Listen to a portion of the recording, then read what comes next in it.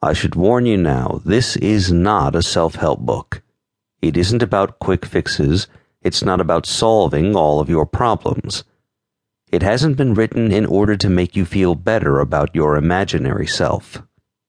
This book is about a seeing, a word which seems to encapsulate everything that is being communicated here. Seeing that your problems were never yours in the first place. Seeing that it was never your life to fix. That you were never for one moment separate from life. That there is only this, here and now, and that it's already complete and needs no improvement. That what you were always longing for is already staring you in the face, and doesn't look anything like you expected it to. This is all very good news, you know. As Jesus said, you have to lose your life to save it. Die before you die, said the Prophet Muhammad, and there is no death. When the seeker is no more, there is only love. If there is a readiness to listen, an openness and a willingness to let go, then welcome to this quiet revolution in spirituality. The search for home. Let's get right to the root of it. This never seems to be enough. What's happening right now, the present moment, this never seems to be enough.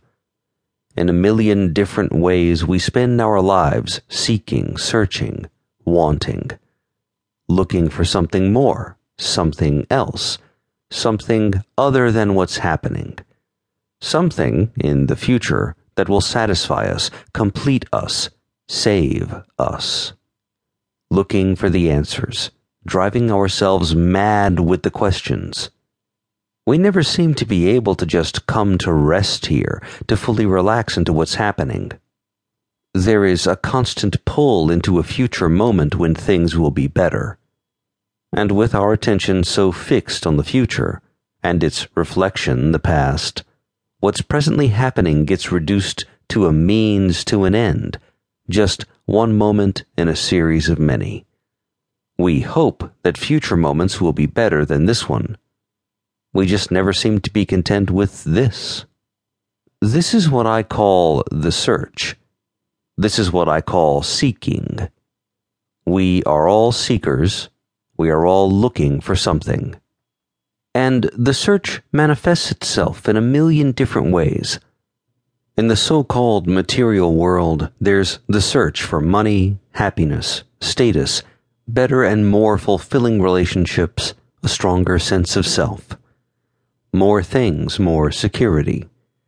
In the material world, it's very important to know who you are, to fulfill your destiny, to make your life work, to achieve your goals, your ambitions, to succeed.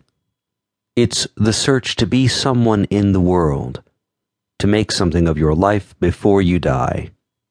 And so often the so-called material world doesn't satisfy us. And so we might turn to spiritual teachings. And now the goal is no longer £1 million in the bank account, or a faster car, or a more fulfilling marriage. Now the goal is awakening. Now the goal is enlightenment. Now, instead of the new car, we want the altered state of consciousness. Instead of the new relationship, we want permanent bliss. Instead of worldly success, we want enlightenment. We want to lose something called an ego. We want to transcend something called the mind. Material seeking, spiritual seeking, it's all seeking. Whether it's the search for material wealth or spiritual enlightenment, it's the same seeking, the same movement of thought. It's a movement into a non-existent future. It's the search for something in the future for me. Yes, what goes right to the root of all this seeking is the me. We want the £1 million in the bank account for me, and we want the spiritual enlightenment for me. Me, me, me. At the root of all the seeking of a lifetime is the sense that there is an individual here, a separate me, a separate self, a separate person.